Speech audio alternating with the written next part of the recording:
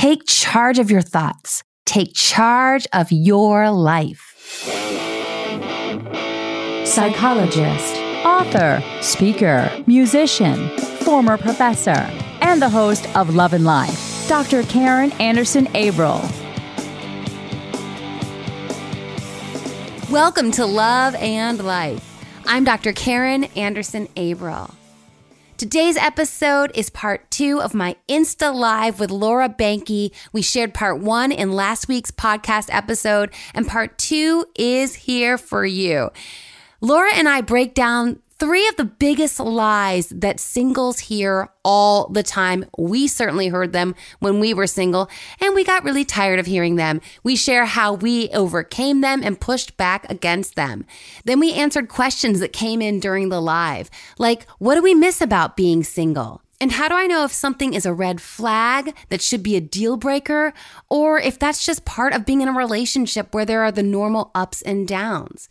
One viewer wanted to hear from Laura about how she handled the fact that at 35, she had yet to be in a legit relationship. Did she tell guys that she started seeing that right off the bat, or did she hold that back? Another question was about how to fall into feminine energy.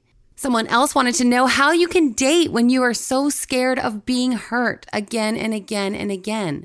Another viewer wonders if she's too perfectionistic. Does she hold herself and her boyfriends to too high a standard? And finally, a viewer asks, how do I figure out who I am after being a caretaker for my mother for so many years? Now that my mom's gone, I don't really know my role or what to do with myself.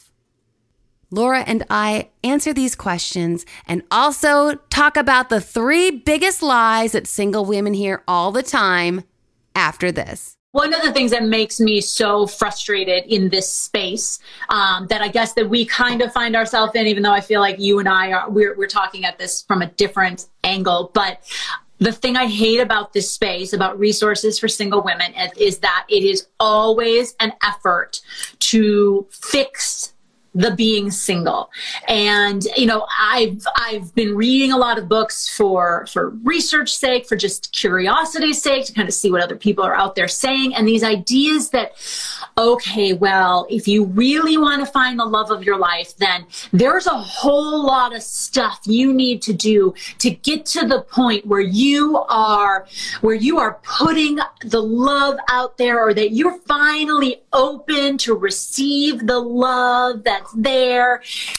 I'm like, this is bullshit. Are you trying to tell me that every single person in a relationship is sitting there like levitating off the ground on their meditation pillow in this perfect state of zen and self-appreciation and understanding? No, they're not. They're absolutely not. There's nothing that you have to do to fix yourself or your mindset to attract someone else. When I talk about shifting expectations or shifting perspectives, it's about how you view your life. It's about embracing that and finding different ways to think about who you are and what you want. It's not go through these exercises, talk to the universe about what you need, and then you'll get to a point where you'll be able to actually call in the type of love that you need. I hate that message. I really hate it, because I just don't think it's fair. It's capitalizing on the fear of being single. Right. It's and capitalizing on it. It sells. I mean, it totally does. It sells because someone is feeling very deeply lonely. Yep. They are falling prey to all the things we've been talking about. Maybe they are starting to doubt their worth. Maybe they're thinking, I am doing it wrong. What's fundamentally flawed about me?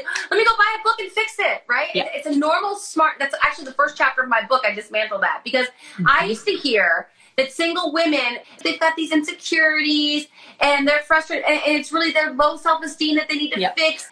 And I was like, no, single women are frustrated because they want to control things. So if anything, we're control freaks, which I will actually own, because most of us are, right? Getting to your point, like your rigid thinking, it had to be this way, right? Yeah. And that, I think so many of us have experienced that. So we want to control love the way we controlled our education. Yeah. Okay, I want to do this career, so I'm going to get the degree, check. Then I want to go, and I'm going to entry level, and I'll keep hustling, I'll work my way up the ladder, check. We've controlled all these different domains of life. And then we think we can do the same with love. And when we can't, we get confused. We're like, wait a minute. When I had a problem in this realm, I just figured it out, fix it. when I have a problem in love, I want to figure it out and fix it. And it just doesn't work that way. And so it's really coming from our very wise and efficient cognitive models that we have for the world. We're like, you find the problem, you fix it. And in this case, we think we can do the same with ourselves. And it just, love doesn't play out that way. No, it doesn't. And, I'm all about self-improvement and doing the work on yourself to find out how you can be happy. What I hate is when the idea of doing the work on yourself is tied to, so then you can find a husband. Right. No. I mean, guess what? Because you are feeling better about who you are, and because you have been able to do this work and change your perspective and shift that, it might happen because you will be in a different mindset, and who knows. But the whole point of wanting to improve yourself should not be so that you'll find a man, or that's the prize at the end of it. Exactly. The prize at the end of it is you have a kick-ass life that you can appreciate and live and enjoy. That is what matters. But that's a whole lot harder to sell.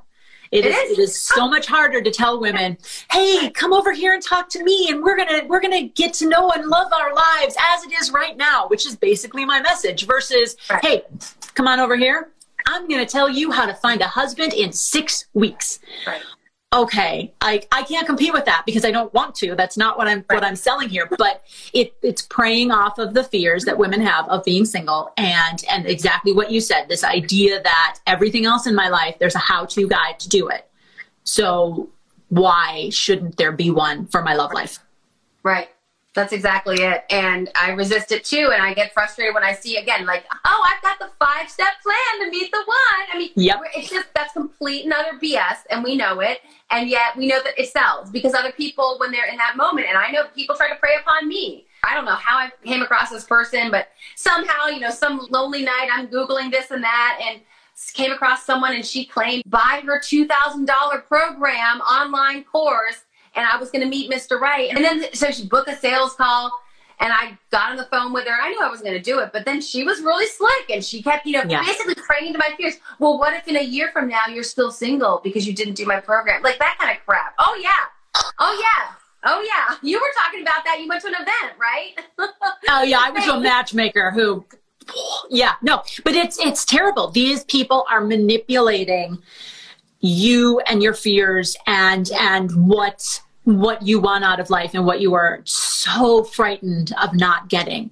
And so that's why, like, I when I found you, Karen, I was like doing these like happy dance because it was so refreshing to see a message that's so similar, that is about you and you being okay and you being single not being the problem, and how can we work to support each other, and to another thing is when you are in this place that you're feeling so afraid and so alone, you feel like you're the only one, because we don't talk about it in this way. We only talk about it as, so guys, I used to feel like that, but now I am married and I fixed it. And so here's what you should do to fix it too. Instead of just talking about how it feels.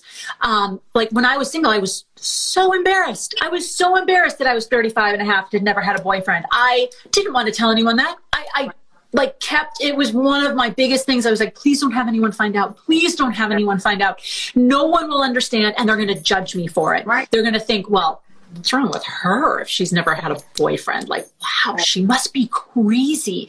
I lived in fear of that instead of, so I never talked about it. So there was no one who could support me because I kept that. I guarded that. And both of us are just trying to creating this community where women can come and just frickin' be yourself, who can just appreciate the life you have. We don't need to fix it.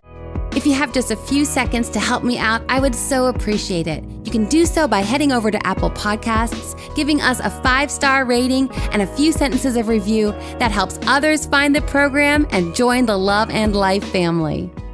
So Laurel says, thinking back to your story too, Laura, how many men have strolled into that resort on their own and no eyebrows were raised, no questions were asked? Yep. Oh, he is likely on a business trip mentality. Yep. Men get to be swinging bachelors. We're old maids. Oh yeah, there you go. And our language clearly explicates the societal notion of single women versus single men. Yeah, they're swinging single bachelors, and we are dried up old maids. Yes, so we could do a whole live just on that. Yeah, exactly. Anita says, liking myself more is my goal, and if someone else that I like as much does too, great. If not, I still work on liking myself more and more. I love that, because guess what? Who am I running around this life with from the moment I was born till the moment I die? Me. So, I mean, that's all we got, really. Anita says, what do you miss about being single? That's a good question. Yeah. Do you have anything that jumps to mind right away? I think I miss being really available for my girl time. Like, out of respect for the fact that we share a home and we share social activities, I need to say, hey, do we have anything going on Friday? Yeah, you have to do that. And I miss that, being able to be like, I'm there. I don't need to ask anybody. Yeah, no, that's so true. That's so true. I think that I can definitely relate to that. I spent a lot more time with girlfriends before, especially, I mean, we're looking at everything now in the past year in the lens of a pandemic. So everything is just weird and different anyway. But I think for me, one of the things that I miss is, and I could change this. I could definitely do this and give myself more time. But I do miss days where I just, like a day I was off from work and I just woke up in the morning and I could just do whatever I wanted. I didn't have to, and not that I have to explain myself to my husband, but it's just a different idea. You know what? If I want to just lay in bed all day, or if I'm going to get up, I want to read. I have a stack of books. I used to read so much. I do not read as much anymore. And all of that I can change. Like I could do that. I can give myself my alone time.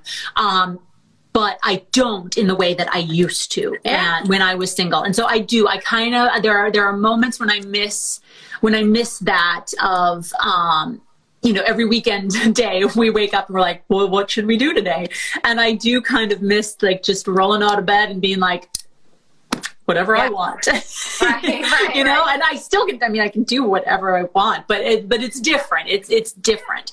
And so, that level of not having to worry about anybody else's needs. I can just worry about my own, and not having to also like explain, I need this. And I always feel like I need to explain why I need this, instead of like, I just got to do whatever I wanted. Yeah. Now you have to explain yourself or your decisions. There's a couple more questions that came in, so I want to get to those. What is the difference between red flags and downs in a relationship? For me, it goes back to those values. I mean, we're all human, and we're in human relationships with other humans. So we're going to have ups and downs. You're going to have good days and bad days. And you need to obviously we need to allow each other to be human. And we forgive, and we allow space for someone to say something and be like, I'm sorry, I said that out of anger. Of course, all of that. But it comes down to fundamental values. Like, for example, I do not do well. I grew up, like, my parents were together until my father passed away, and they didn't have the perfect marriage, but there was not a lot of volatility. There wasn't screaming. There wasn't, like, they dealt with the disagreements. I didn't have to see that. I didn't see a lot of fighting and stuff. And so I had a boyfriend who had anger management. And I remember one time he was at my apartment, he got mad about something and he slammed the kitchen cabinet. And I was renting and it broke. And that was like, I knew that was it. For me, that was a red flag that became immediately a deal breaker. Because I was like, I do not choose to live my life with a lot of volatility and anger. Yeah. And I didn't want that. I didn't like the feeling of it. Yeah. And that was it. That wasn't a down day. Like, that was chronic anger management problems that I chose not to have in my life. Yeah. So that would be an example for me. Yeah. No, I think that's really good. I was just talking with a friend about this recently too, as, you look at other people's relationships and we want to be able to help each other. But the thing is, you can never know unless you are in it. You can never know for you. Like, I can't tell you, ooh, that's a red flag, or you know what, that's just a down moment. Okay, I will caveat that. If he is physically hurting you or mentally and emotionally abusing you, that's not okay. That's absolutely not okay. But if we are talking about, personality traits or things that people want or need in a relationship. All of that is unique to you.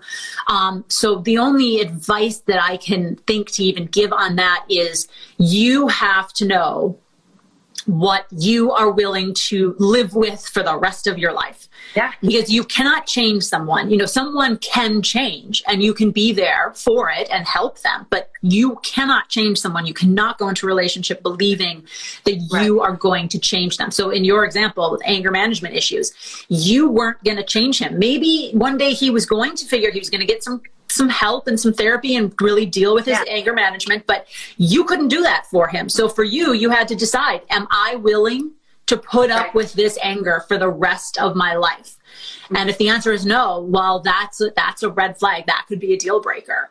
But if it's something like, he doesn't put his socks in the hamper. He puts them next to it. He puts all his dirty clothes next to it, but he doesn't put it in the hamper. Can I live with that for the rest of my life? I can say occasionally, hey, could you put it in the hamper? It's just right there. Am I willing? Are there enough things that I love about him and great things about him that okay, yeah. So I'm putting some extra clothes in the hamper every day in addition to my own. I can deal with that for the rest of my life. But maybe you can't. I mean, you have to decide what it is that you are willing to put up with. And also know, I'm not going to be able to change him on my own. He has to want to be able to change, and he has to go through that process. It's the one thing the only piece of relationship advice that my dad ever gave me, he always kind of stayed out of that realm. But from a very early age on, I just remember my dad telling me, you can never change someone. Just remember that. Do not try. You can't change them. Yeah. And I do see too many women in my community, Laura. I don't know about yours, but I do see too many who are dating and they're like, oh, well, maybe we can get some couples counseling. No. Yeah. No. No. Why? The dating should be his A game. He should be laying out his A game, and you should be so into it. If you're not, dating is to gather information to see if you may move to next steps. And I gathered enough information that was not for me. If you're looking for some in-depth support, head over to my website, loveandlifemedia.com, and click on the Work With Me tab to schedule a consultation. Consultations will help you clarify underlying emotional and psychological concerns. We'll target limiting beliefs and thought patterns. We'll learn empowering techniques from cognitive therapy to sustainably elevate your mindset and mood. We'll identify relationship dynamics which are impeding your goals. And we'll together generate a concrete plan for moving forward to help you thrive in love and life. Schedule your consultation today at loveandlifemedia.com. I'd love to work with you. Let me take another question because another one came in. Laura, how did you tell your husband about your limited relationship history? That's an interesting question. That's a very good question. So I had been in it wasn't really a relationship. I had been seeing someone about 8-ish months prior to meeting my husband. And we met in the city. He was long distance though. So it was one of those weird things. Like, he was never my boyfriend. But I did go visit him once. So we saw each other in person, 3-ish times. Yeah. And there were lots of red flags about this dude. But I told him immediately. And it used to be one of the things that I did. I was more apt to do. I would tell the person immediately. And in this case of this guy I met before my husband, he manipulated it so much. And I did not realize it until it was over. He looked at it as, well, challenge accepted. She's never had a boyfriend. She's never been in love. I'm going to make sure I'm the first one. Why he wanted to do this, I don't know. And so I got so burned in that experience because it was like all he cared about was getting to that point. And yet he never did. Like, maybe he thought that I was calling him my boyfriend to people, but that was his true goal. It was not me.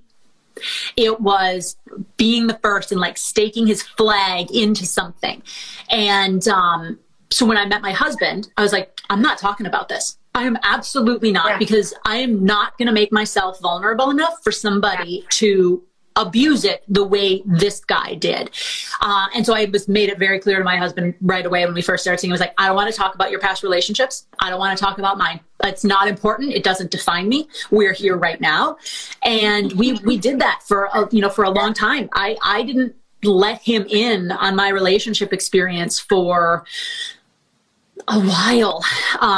We started seeing each other and it got pretty serious pretty quickly. So when I say a while, maybe a month or two-ish, but that is by no means like my advice to all people. That is just because of what I experienced and what I went through. And because I had finally then found someone who is my husband, who is who he is and who loves me in the way he does, he would never dream of either manipulating that or of holding it against me in any way, because he loved me and everything that came along with me. I had met guys before that who were not right, who exploited it. So you can do what you're comfortable with. If you are comfortable telling someone right away, if you want to keep it to yourself for a while, the right guy is not going to care. Yeah. It doesn't matter. Yeah. Past relationships do not define who you are and do not define future relationships. I mean, anybody who's been in a ton of relationships and now is dating, wait, so they failed at all of their relationships. That's supposed to make them better than me? Right. No. No, like I was telling you, this woman that I had a consultation with, and she was saying that same thing. And so I was like, you know what, let me ask my husband what, and I said, what would you think if you were dating this woman and she'd had very limited relationship history? He's like, I would be like, good, it's less baggage to deal with. True. It's true. That's how he saw it. He's like, I think most guys would be like, good, I don't want to deal with all these other guys who played head games with her, right? Yeah. But they're still in her head. So here's another question. Falling into my feminine energy has been challenging. Any suggestions? So for me, I wanted someone very masculine, because I wanted to be able to feel like I could lay into that. Yeah. Because like we were saying before, Laura, I was so independent because I had to be paying all my own bills and all the things. Yep. So I wanted someone very masculine, and I knew when I was with someone who was very masculine that I could trust. So a gentle man, right? The true term gentleman, a gentle man, completely masculine, but also gentle and tender with his woman. Yeah. That allowed me to free up my femininity in ways that maybe when I was single and I had to be like, I got to do for me, that maybe there was a little bit more masculine energy that I had to embody. Yeah. No, I think that's good. And I do know that is, thinking about conversations I've had with friends and just things that I have, experiences that I have had and people around me. When you do have to be on your own for so long, and when you are doing all of that, you end up, you have to have both, all sorts of energies. And there are so many questions now about masculine, feminine, and where all that is, and is there really a hard set line through it? And I think the answer we're finding out is it can be very, very fluid for a lot of people. And I think that you can fully identify as a woman, as a she, her, and still have a fluid energy about you. You don't have to have one or the other. And if falling into feminine energy is hard for you, that doesn't mean that there's anything wrong with you or that you need to figure out a way to tap into it, unless there's a specific reason why you want to. If you're worried about needing to tap into feminine energy for masculine energy to be attracted to you, then that's not the right masculine energy for you. I mean, you are you, right. Whatever energy it is that you have, that's all you need. That's all you need. Yeah, definitely a case, I would agree, Laura, where it's a case of what fits for you. Yeah.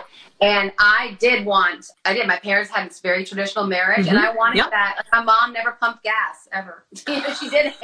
No, and my dad never did laundry. And of course, when I was like a teenager, I was like, Mom, you and your oppressive, stereotypical gender roles, but then I'm like, what do I care? It works for them and they're happy, right? So, and that I wanted that. And so, but I agree with you. Like, if you're with someone who is threatened by your independence, which they interpret as masculine energy, then that's not your guy. Yeah. Like, it's just not. And there's all different configurations of energies that work for different people. So if you like it, I love it. But I would also say, if you're finding that you're having a hard time falling into your feminine energy, I'm wondering if you haven't felt safe enough to do so. And I would encourage you not to do that until you have a reason to feel safe. Because I think sometimes that's a protective element of you, that's a part of you that's protecting yourself. Totally agree with that. See, all right. Laurel says, was moving in with a partner a big lifestyle change or even a fear for you, Laura? That's a great question, Laurel. It was something I worried about before meeting him, before being in a relationship, having been by myself for as long as I had been. Especially there was this thing about getting to New York City and the fact that I could live in New York City by myself in my own apartment that I was paying for, that really gave me that boosted up my independence and my feelings about that even more. And I worried about that. I wondered, maybe I'm not going to be cut out for this, or is this going to totally ruin who I am and what my personality is? And then I met my husband, and moving in with him was one of the most natural things that I have ever done. There was never a doubt in my mind that we should do it. We met in May and we moved in together essentially in November. Our lease on our apartment that we moved into together began December 1st, but my lease ended in December. His lease ended on October 31st. So we had this like November weirdness where I still had my apartment. So he moved into my apartment with me for a month, and then we moved into our apartment. So essentially we moved in together in November. But we had already been spending so much time with each other up to that point. And it was, like I said, it was the most natural thing I ever did. I never doubted it. I never feared it once I knew him. So and that's not to say that's the only way it should go. And if you don't feel like completely set in everything, then it's wrong at all. That was just my own experience when it was the right person. It was the easiest thing. It's the easiest thing I've done is move in with him. And I never, ever thought I would say something like that. Ever. It's crazy. I just want to underscore that I have a podcast episode I did a couple of years ago, and it's called Relationships Shouldn't Be All That Hard. And like we talked about a little bit earlier in the program or in the live. And there's a lot of rhetoric out there about how relationships are hard work and it's the ball and chain. But I'm here to tell you, and I believe that firmly that the women in my community, this is what they're looking for. They're looking for that. They're not looking for something mediocre that's a ton of work. I'm not saying that you don't work. Of course, you tend to. You cultivate. You cherish. And because you cherish something, you give it energy and you give it what it's due to maintain it and make it wonderful. But it's not hard to be in a relationship that is the right one for you. So if it feels too hard, it's probably not right. I'm throwing that out there. Yeah. Let's connect on social. I'm most active on Instagram, where I post original quotes, infographics, and I tackle trending topics in my Love Smarter, Not Harder IGTVs. On Insta, you can find me at Dr. Karin, dr.karin. I'm also on Facebook at Dr. Karin Anderson Abril and on Twitter at Dr. Karin Anderson. Another question that came in. How can you show more trust and vulnerability in a relationship? I'm afraid to get hurt again. I get that. Yeah.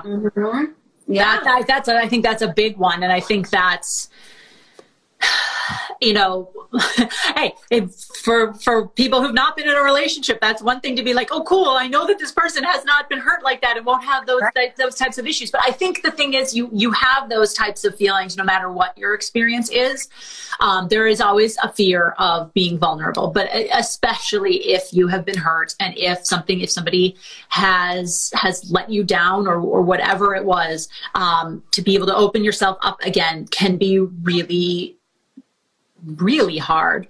But I think it goes back to kind of the theme of what we've been talking about here. When it is the right person, those walls will come down. You will want them to come down. You will feel like you want to share what has happened to you and share yourself and move forward. That's not to say any of this is easy, but I think when it's the right type, when it's the right relationship and the right person who's sitting on the other side, that you feel you can let down those walls. And also therapy and things like that help as well. If it's really something that you're struggling with and really something that you don't know how you can get past and be more vulnerable. I mean, that's some serious stuff. So, therapy can certainly help with all of that. But I think there's a huge element too, that when it is the right person for you, it's much easier to be able to do that. Yeah. I think the walls are oftentimes there protecting us again. And I definitely felt that.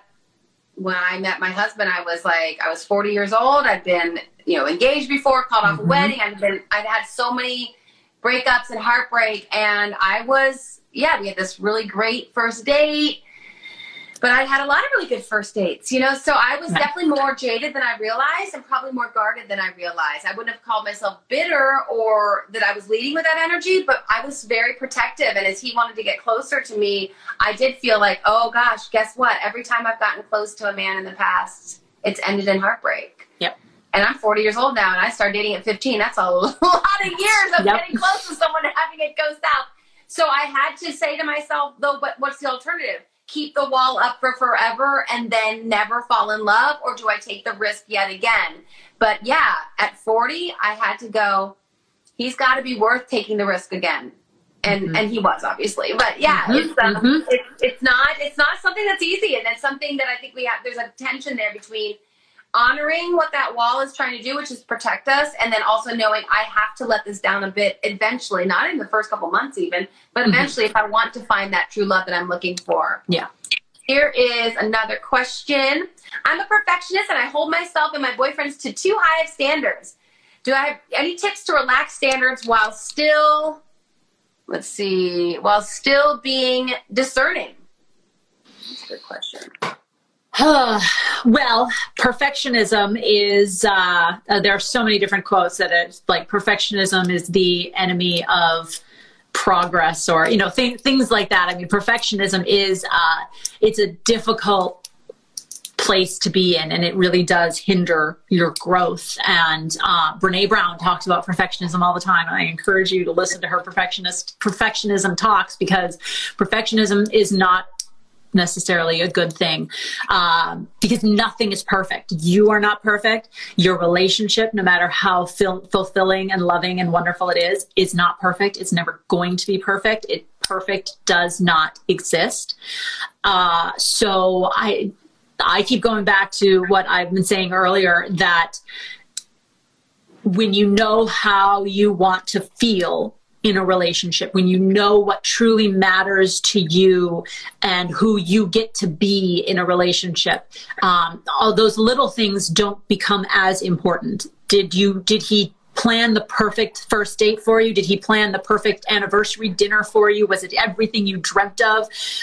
Maybe not. Maybe he forgot. Who knows? But are you getting enough from the relationship in other ways that makes you feel the way you want a relationship to feel? And I think for me, that helps me kind of set aside that list of perfection, or that list of things that you have to have. I would say I completely agree. And I would just say, I would say get that list, maybe even put it in, write it down in black and white.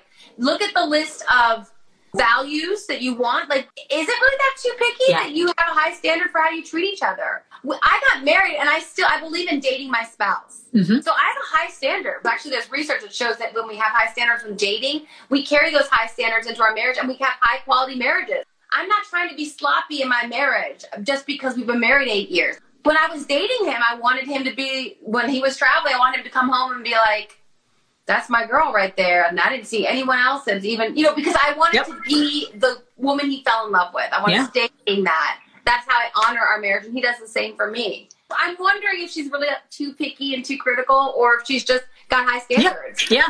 Well, you might get some resistance from some guys who don't want to deal with your standards, but then that's not the guy for you. Then they're not the right guy. Yeah.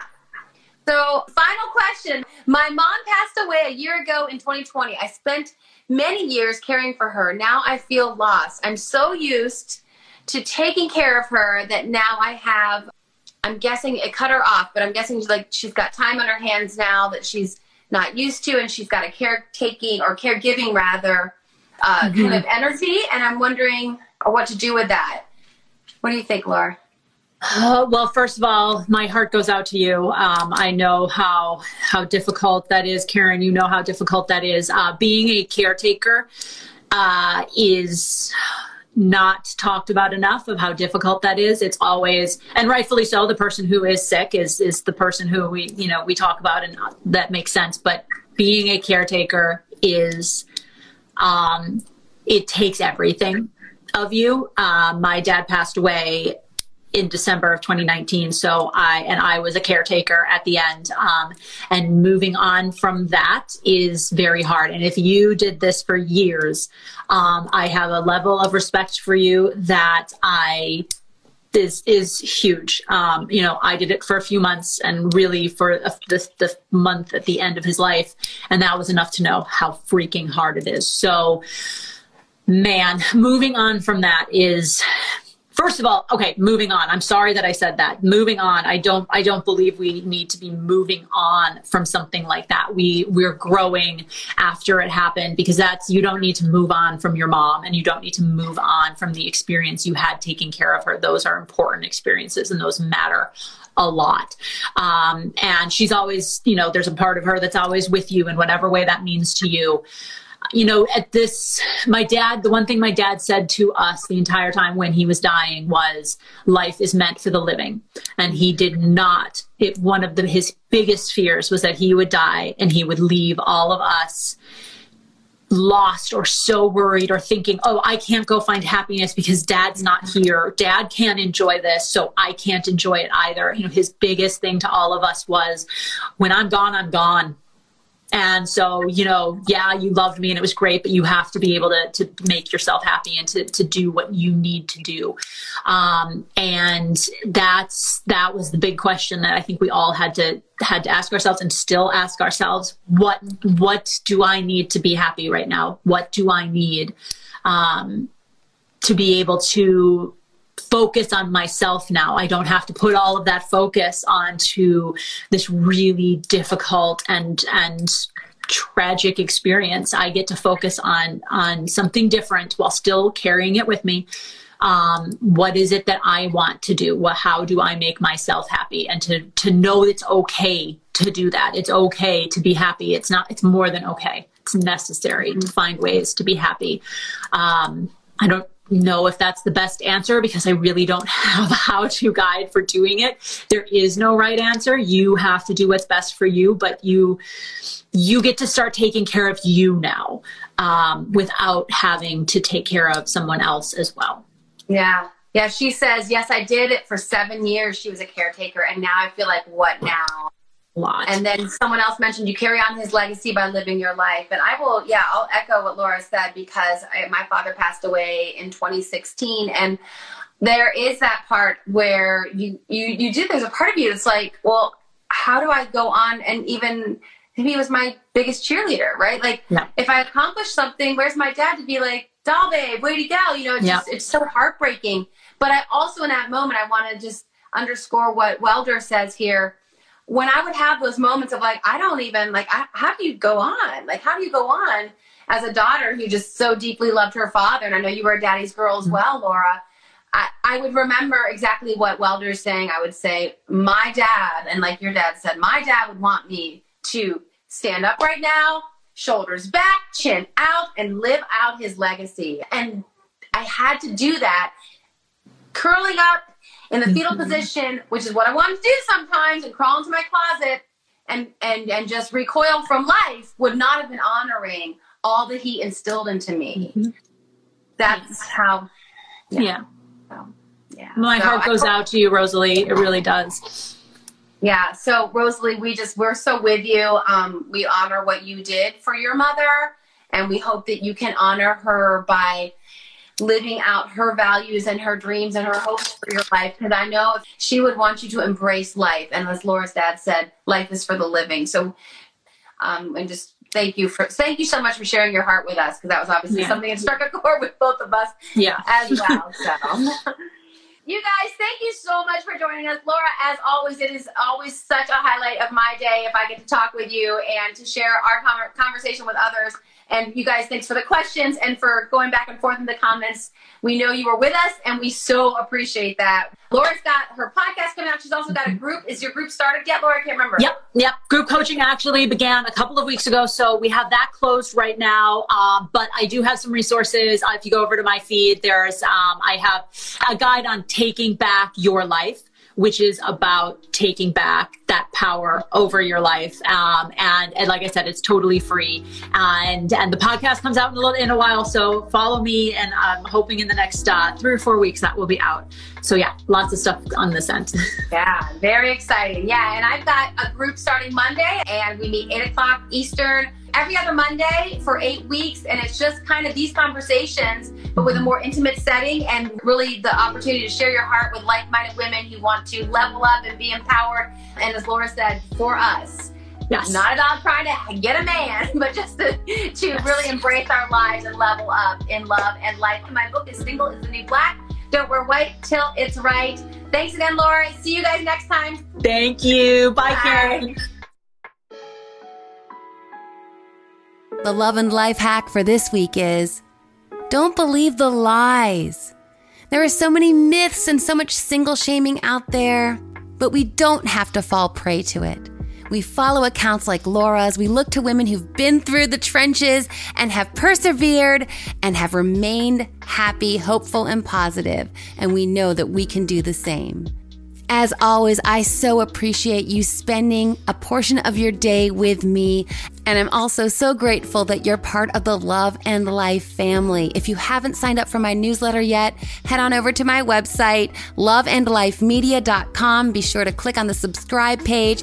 Also, I've got support groups that I'll be continuing to roll out. If that interests you, or book a consultation with me, I am here for you. I want to support you in any way I can. Take charge of your thoughts.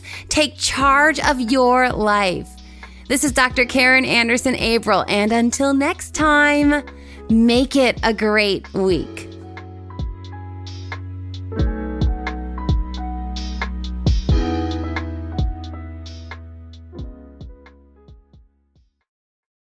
Love and Life is produced by Tim May and host and executive producer, Dr. Karen Anderson Abril.